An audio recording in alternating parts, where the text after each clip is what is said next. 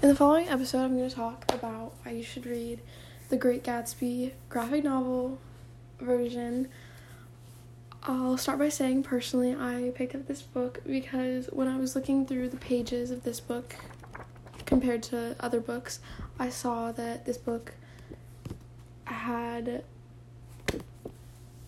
super relative illustrations compared to the time that it was written in. I really liked that about the book. I think that a lot of the artistic descriptions of things and events in the book are very accurate and are just very pleasing and eye-catching.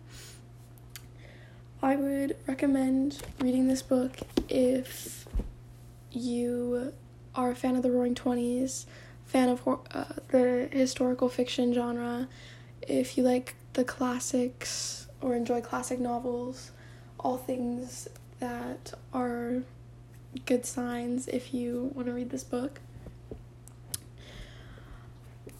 For now, that is all, but in the next upcoming episodes, I will be talking about the plot of the book and going deeper into the characters' storylines.